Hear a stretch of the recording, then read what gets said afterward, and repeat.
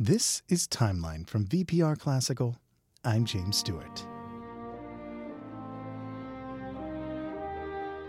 In previous centuries, there were prevailing styles and forms of music. The Baroque, Classical, and Romantic eras had their own set of conventions that composers followed. But the 20th century saw fragmentation as composers reacted and counter-reacted to the artistic expressions around them. Neoclassicism is an example of such a reaction. During the Romantic era, composers had experimented with the outer boundaries of traditional harmony, pushing the rules to their limits. The dawn of the 20th century saw the next step, the rise of atonalism. The works of Arnold Schoenberg and the Second Viennese School erased the rules of conventional harmony and redefined musical expression on their own terms. To call atonalism its own movement, though, is problematic due to the nature of the term itself. Schoenberg stated that atonality only defines what the music isn't, not what the music is. The works of Schoenberg and the Second Viennese School challenged audiences, symphonies, and composers alike. Neoclassicism in music emerged as a counter-reaction to atonalism.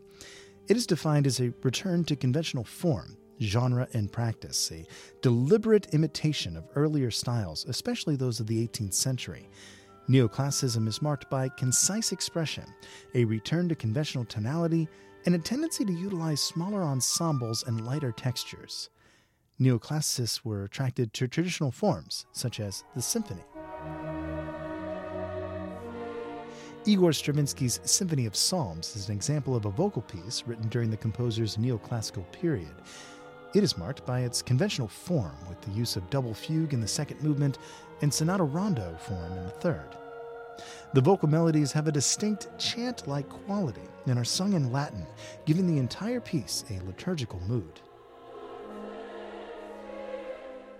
Sergei Prokofiev's Symphony No. 1 is referred to as his classical symphony.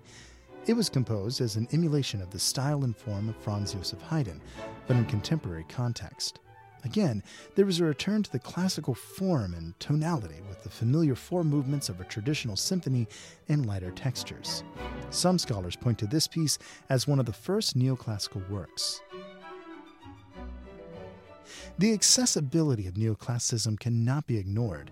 This renewed interest in form and traditional harmony was embraced by audiences and composers all around the world. These works remain some of the most popular and often programmed pieces of the 20th century. Find out more about neoclassicism and follow the timeline at vpr.net/timeline.